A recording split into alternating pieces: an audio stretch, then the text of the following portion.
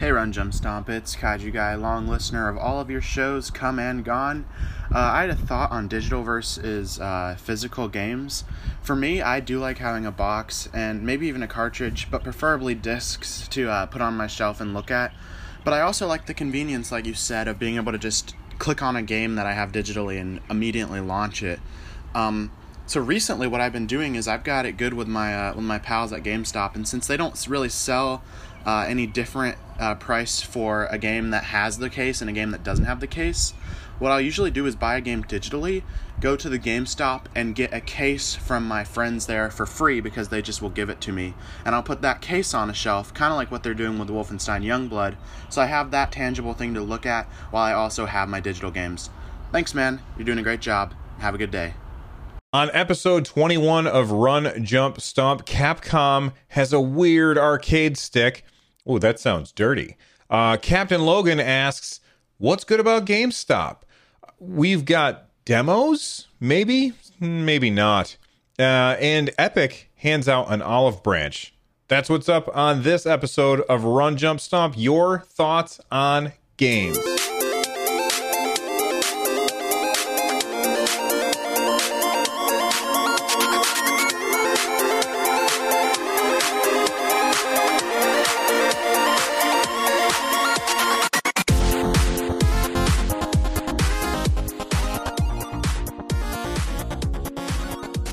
All right, everybody, we are back with episode 21 of Run, Jump, Stomp. This is the show where you guys give me things to talk about. So let's start off by letting everybody know how to get a hold of me. You can send me a message at Run, Jump, Stomp on Twitter. Use the hashtag RJSPod because I have other shows and it helps me filter things. And look, if you want to get this show and my other shows ad-free for as little as $1, it's super easy to do. Head on over to patreon.com/runjumpstomp. Big thank you to those people who support the show in any way. I really do appreciate it. Let's jump in with our very first story of the day. Tunnel Runner from CBS Electronics, where the excitement never ends. I'm not trapped. I'm not trapped. Man, oh man. Capcom, you're breaking rules. All right, there's a rule about open source software. If software is open source, then you basically need permission from the people who wrote it in order to take that software and sell it. You making a profit from it requires their permission. That's how open source software works. It's hard to say open source software.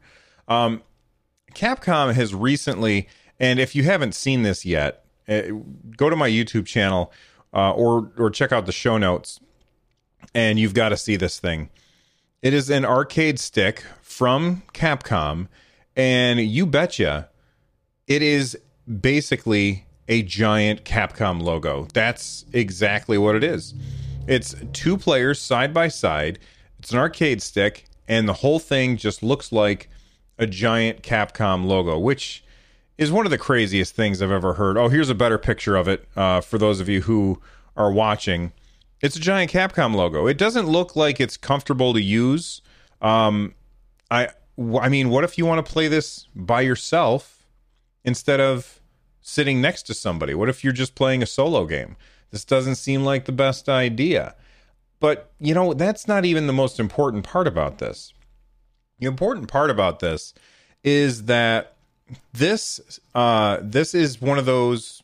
Do I have one handy? I don't think I have one handy. It's Capcom's version of a mini console. You can see I've got a bunch of them on the shelf right over there. So like think NES Classic, Super Nintendo Classic, PlayStation Classic. All of those are right down there, and we've got the upcoming Sega Classic. Well, Capcom decided, hey, we want to get in on this action. We're going to call it the Capcom Home Arcade. And it is basically one giant thing that you sit on your lap. Hopefully you're really good friends with the person next to you. But it's this huge thing you set on your lap, and it's got two joysticks and a bunch of buttons. Jay Harley 17 in chat says it looks super cool. Yes, it looks cool.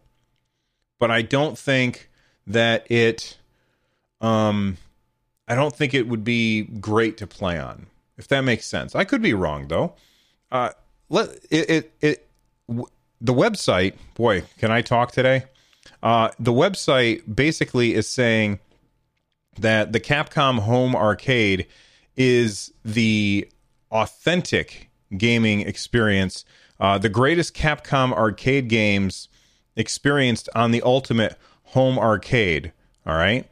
Authentic gaming featuring a pair of competition class Sanwa JLF TP 8YT sticks. That's Sanwa JLF TP 8YT sticks with an 8-way GTY directional gates and OBSF buttons for the finest precision, response times, and durability. The 16, how many? 16. There's 16 pre-installed games in this baby. The 16 pre-installed games are from the original Capcom CPS-1 and CPS-2 arcade ROMs with emulation provided by FB Alpha, delivering an authentic and accurate arcade experience exclusively for the Capcom Home Arcade. Okay, sounds neat. What are the 16 games, you might ask? Well, I'm going to tell you. We've got 1944, The Loop Master, Alien vs. Predator, Armored Warriors, Capcom Sports Club, Captain Commando, Cyberbots, Dark Stalkers, the Night Warriors, Echo Fighters, Final Fight, Ghouls and Ghosts, Giga Wing, Mega Man, The Power Battle, Pro Gear, I think that says. I can't tell. I think it says Pro Gear. Street Fighter 2 Hyper Fighting, Strider, and Puzzle Fighter 2, Super Puzzle Fighter 2 Turbo. Okay. Well, that sounds cool. I mean, we've got a lot of games here. So, how does it work? Well, it's pretty simple. You take there's two cords that come out of it. One of them is USB power, so you got to plug that in. And then the other one is HDMI output, so you plug that into the TV. And it has Wi-Fi on board. I'm not sure why something like this would need to have Wi-Fi. But it has Wi-Fi on board.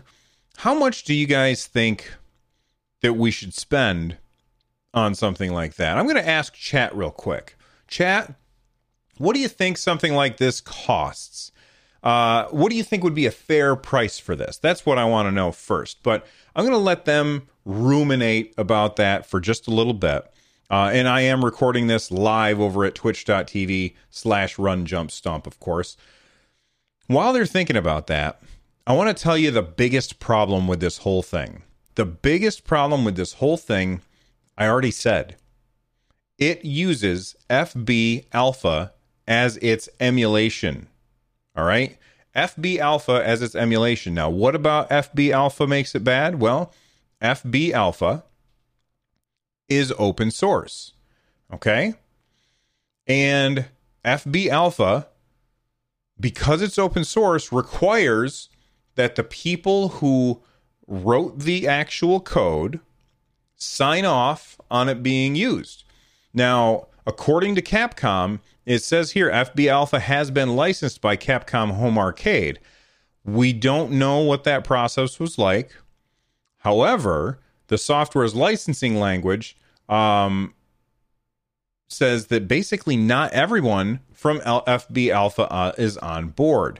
One of the contributors to FB Alpha on the development forum said, I am strongly against camp on this as well. I am very against somebody profiting from my work unless it's me. Of course, I have never accepted payment for my emulation work. I'm considering pulling out all of the code I wrote and ported to FBA. This would effectively make FBA back into a CPS and Neo Geo emulator. Listen, Capcom, you have to follow the rules. Yes, they wrote emulation of stuff that you made. Okay, so they emulated it, but you have a license with FB Alpha. You know what? Now that I'm saying this out loud, I almost feel like whoever's in charge of FB Alpha is to blame here, and maybe not Capcom. All right, because Capcom made a deal with whoever has licenses FB Alpha, and it seems like the people who licensed FB Alpha, they didn't get permission from everybody who wrote code for it. So it seems like they're getting a profit, and Capcom's certainly going to turn a profit, especially when you hear the price of this friggin' thing. But the people who wrote the code that emulates the stuff, the software that's going to be on this device, they're not making a profit off this. And some of them are saying, you better pull my code out of this thing because I didn't approve it. And that is very interesting. All right, so let's take a look and see what chat says. Joel Mead in chat says no more than 25 to 30 bucks. Bravd says 30 bucks, 35 maybe. J Harley 17 says, I would say 100, maybe just for the looks of the thing, but I would maybe get it at 60. Let's see. Anybody? No, everybody else is quiet about it. All right. You guys ready to hear the price? Okay. The price for this thing is $260. Let me say that one more time. $260 for 16 games and a fighting stick. And while, yes, the fighting stick looks really cool, there's no doubt that it looks cool. Okay, but $260 cool? Are you out of your mind? Like, there's no way that this is worth that amount of money. I know arcade sticks are expensive, but $260? Come on, get off of whatever crack you are smoking, because that is just crazy town. Anyway, it seems like Capcom's dropping the ball all over the place. And if you guys have an opinion on this, I would absolutely love to hear what you think about Capcom's shenanigans with their home arcade. Let me know. Tweet at me. Use the hashtag RJSPOD. Let's talk about GameStop and why I like them now. Words can't describe the endless challenge of Super Mario World, so we let the players do the talking.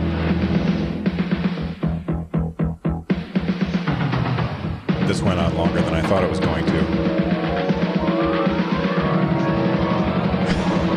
Super Mario World is here. It's one of the new generation of Nintendo games. It comes only with Super Nintendo, and it's like nothing you've ever faced. Now you're playing with power. Superpower. Okay, I need to edit that audio file down a lot. Holy cow, that was a really long interstitial. Sorry about that.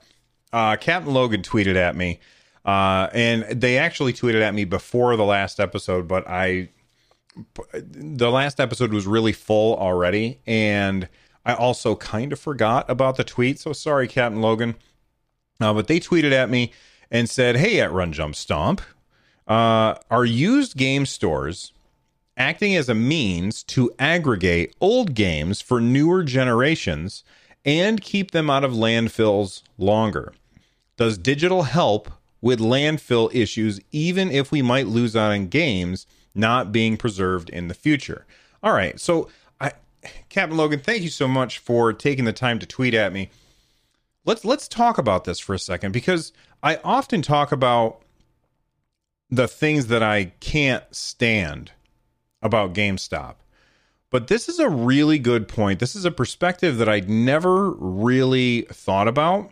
The idea that if it weren't for places like GameStop, then a lot of the things that we play and then get sick of, like, they might just end up in the trash. Like, not everybody has a giant wall, like a shrine to video games that they can have in their house. I'm lucky. My wife let me design a recording studio in here and have this ridiculous wall of stuff with all of my decorations all over the room. I should do a studio tour sometime soon. We'll see. But like, not everybody can do that. My wife is awesome and she let me do that. So what happens to this stuff when you're done with it? Like, when you what happens to your PS2 games? You people have their PS2 games, but then they had their PS3 and then their PS4 and their Xbox One and their Xbox 360, and they've got all this stuff. And quite often people will take that stuff and they'll put it in boxes and maybe put it in the garage. And, you know, in the summertime, maybe they'll try and do a yard sale, try and get people to come and buy these things. And maybe after a couple of years of nobody buying them, they'll say, you know, I need to get rid of this stuff because it's cluttering up my life. And what do? They take it to the dump, you know? That's what would definitely happen if we didn't have a place to sell our used games. So the idea of GameStop actually serving the future a little bit is cool because, you know, I guarantee that there's some people out there who have like an old PS2 or something that their kids play. In fact, I know some of my students have told me, yeah, we have a PS2 at home, or we have an Xbox 360 at home, or we have an old Sega Genesis at home. That's their gaming system. They don't have the new games, which was really surprising to me, that younger kids have some of this stuff at home. And they can't download the games.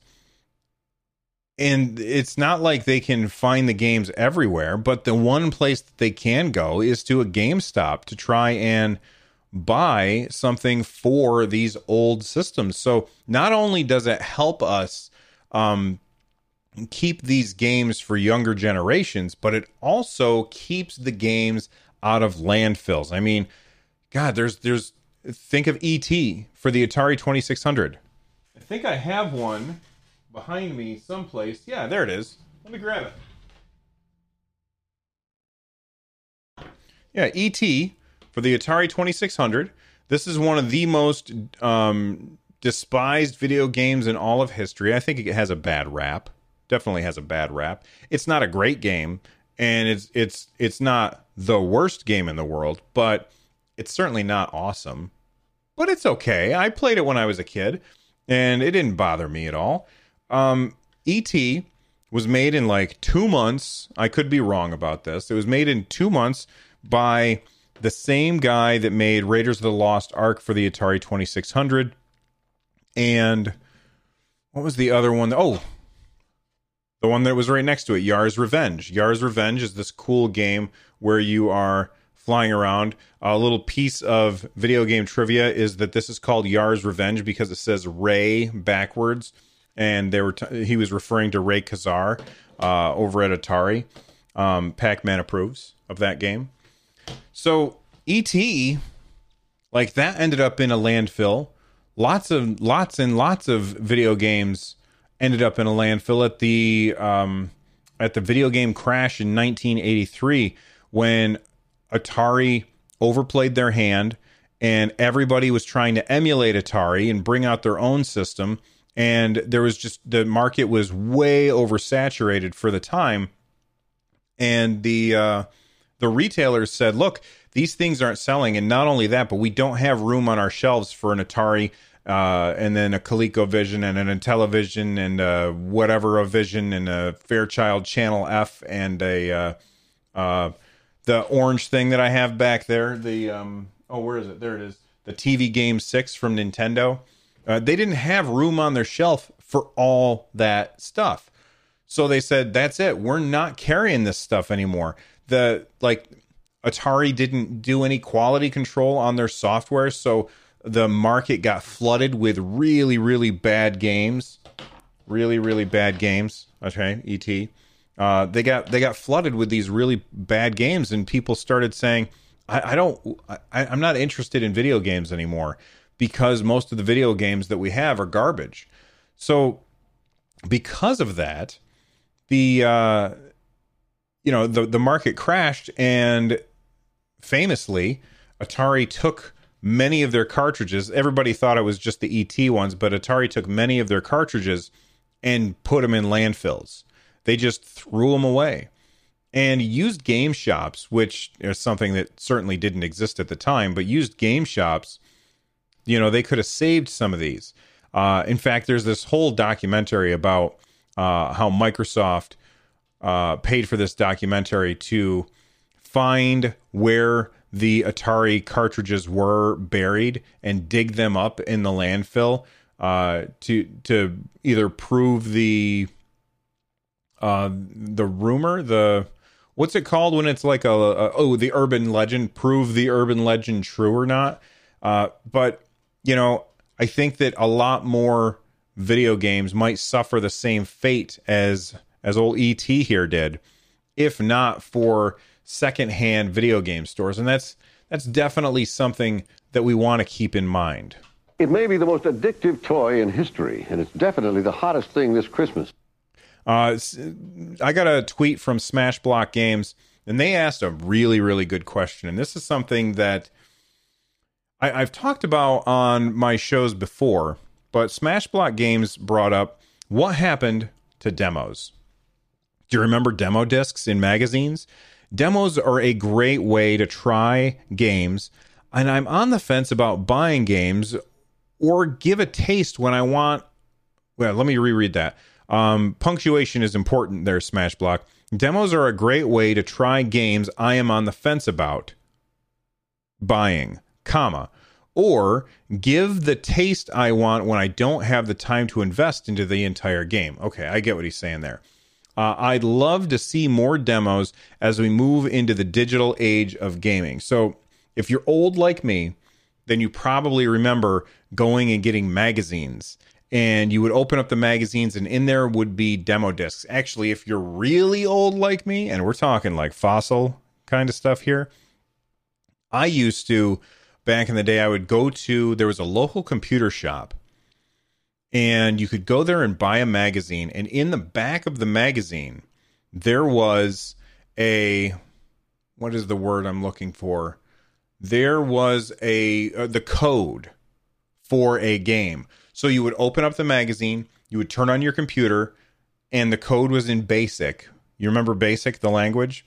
And then you would sit there and you would type the code in, all of it, and then you would hit run, and then you could play a game. So demos kind of came a long way by the time we had discs in magazines. But I totally remember, like, you could get demos out of a magazine, or sometimes games would come with a demo of another game on it, which was really brilliant marketing because these discs didn't cost very much money. They were really, really cheap to make. And being able to say, hey, here's our game. By the way, if you like our game, you might like this other game by us. And so people would play that demo, and then they would play the game. But you know, I've heard some developers say things like, the whole reason demos have disappeared is because too often the demos would not succeed at selling the game to the player. The demo wouldn't hook the player. And I feel like that's because of the age of when it was happening. This was happening, demo discs were happening the most. Sorry, I just hit the microphone. They were happening the most back in the age of lots of movie tie-ins and things like that. And it was usually a lot of low-effort movie tie-ins. So we would play these demos and be like, man, this game's kind of terrible. And we would put it away. But I can tell you multiple times where a demo has sold me on a game. Splatoon, no, not Splatoon 2, ARMS. There we go. ARMS on the Nintendo Switch. When they showed that game off at their January 2017 live event, when I saw that, I was like, oh no, Nintendo, what are you doing? This is more motion control crap, and we don't want that. We want real games. And I know, not all motion control games are bad, but I'm just not a fan of games that are all about motion control. I'm not a fan of the waggle. I prefer games that are button pushes. But when the ARMS Global Test Punch came out and I tried it out, I was like, oh man, this is really cool. And it's like my second favorite fighting game of all time. I mean, my favorite fighting game of all time is Smash. But ARMS is like my second favorite fighting game of all time. And I think that it's really important when a developer thinks that they've got something good, when they think, man, we nailed it this time, they should put out a demo. Because if they don't, then that's a big mistake. But I also feel like when a developer puts out a demo and it's trash, that's on them. That's totally their fault. And quite often when a game developer won't put out a demo, it makes me worry that they don't have any confidence in what they're making. Does that make sense? I hope it does. I'm totally with Smashblock Games on this, though. Demos should come back in a big way. And developers, if you're listening, and you should be, because it's a pretty good show, I think so. But if you're listening, if you think that you did a good job on your game, and you know if you did or not, but if you think you did a good job on your game and it's a fun game, make a demo, because that is the best way to sell it to somebody. Now, I will say this. There is another example of how demos have pushed me away from games. And I'm going to give you a very, very specific example. Monster Hunter games on the 3DS. I have tried multiple demos of the Monster Hunter games on the 3DS. And I found them all confusing, poorly made, frustrating, and not fun in the least. Okay? Having said all of that, when Monster Hunter World came out for the PS4, I bought it. And I had a lot of fun with that game. And because of it, I went out and I bought Monster Hunter Generations Ultimate on the Switch. And I had a lot of fun with that. And that's a game that was actually a port from the 3DS version. I think I actually tried a demo of Monster Hunter Generations, whatever it was called, on the 3DS. And I said, this is a big pile of steam in a garbage. No, this is hot dumpster fire. And so I said, I'm not playing this. But I really like that game. It had a bad demo. If developers, if you think you did a good job on your game, make a demo. But make it a good demo. First off, don't have it be like the first couple of minutes of the game. Because quite often that doesn't pull people in. Unless it's got a really cool hook right at the beginning, it's not going to pull people in. You can't just take out a small section of the game and set it aside and say, okay, there's your demo. You got to put work into it. Think of it as marketing. If you're willing to spend money on marketing, you should be willing to spend money on a demo. And I think that at the end of the day, that would be best for everybody involved, both video game manufacturers and us, the players, because I think there's a lot of times where there's some fantastic games out there that just get ignored because they're just no good demo or no demo at all. So, and I've said this on podcasts before, this is a game that should have a demo because it's awesome and nobody's paying attention to it. You know, that kind of thing. All right, let's take a look at story 4.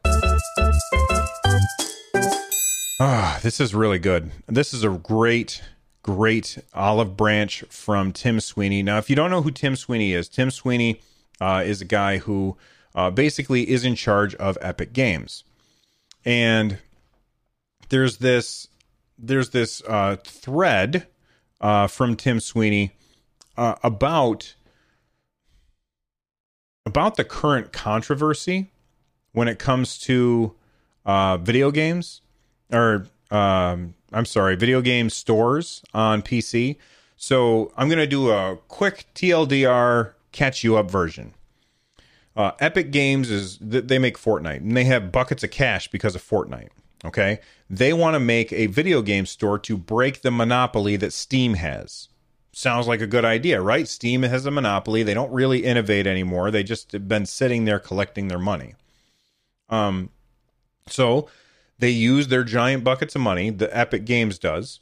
They throw it at developers and they say, come and be an exclusive on our platform, and we will give you money.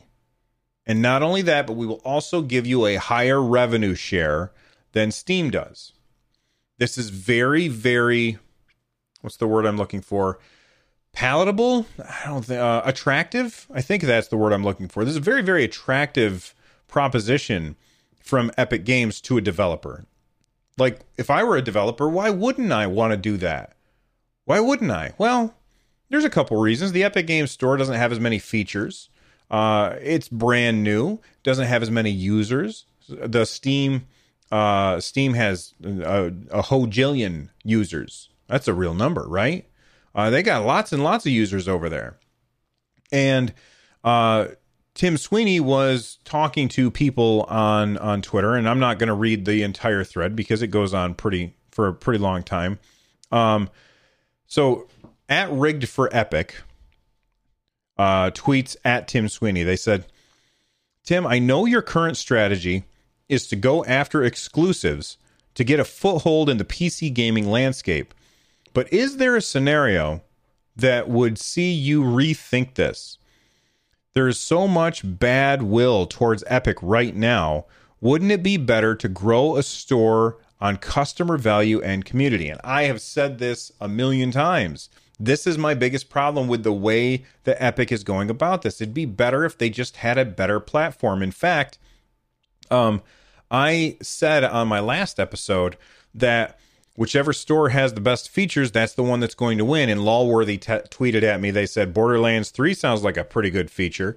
And he's not wrong, but it's not a feature. It's a game. And I disagree with what he's saying, although I know that tweet was kind of tongue-in-cheek, or at least I think so.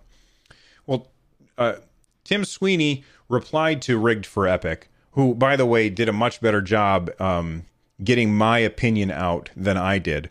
But Tim Sweeney replied, he said, that is a loaded question. But if Epic will stay the course, 30% store dominance is the number one problem for PC developers, publishers, and everyone who relies on those businesses for their livelihood. We're determined to fix it, and this is the one approach that will affect major change. So what's he saying here? He's saying, look, we know that it's people off. We know. But we're willing to people off if that means that we can change the landscape for the better. And for the most part, when I look at what he said there, I was like, is that really what you're thinking? I don't know if I buy it. Okay. So then at GV_Delchev says, are you saying that if Valve decided to reduce its rev share to 12% or even 10%, that you would immediately stop doing exclusives? I mean, your fight would be won then, right? Oh, man. I mean, talk about backing somebody into a corner.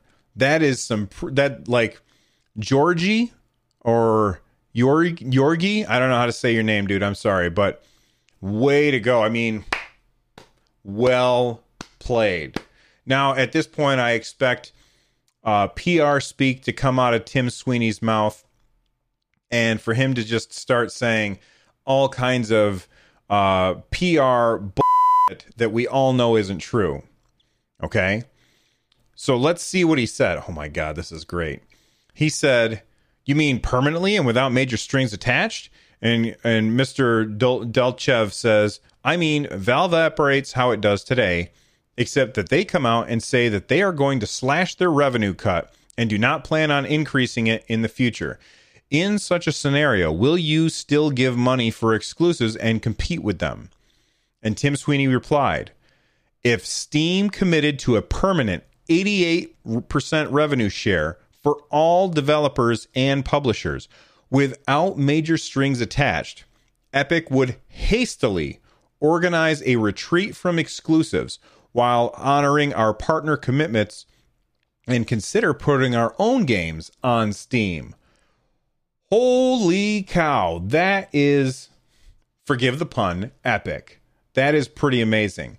He has basically said, look, the only reason that we're doing this is to break the Steam monopoly. And I thought that was just a bunch of nonsense. I didn't believe them. But for him to say this, that if Steam permanently says, look, we're going to match your revenue share to make things better for developers, then okay, we're going to stop doing what we're doing, which is trying to force our way into the system to break the monopoly. And I think that that's awesome.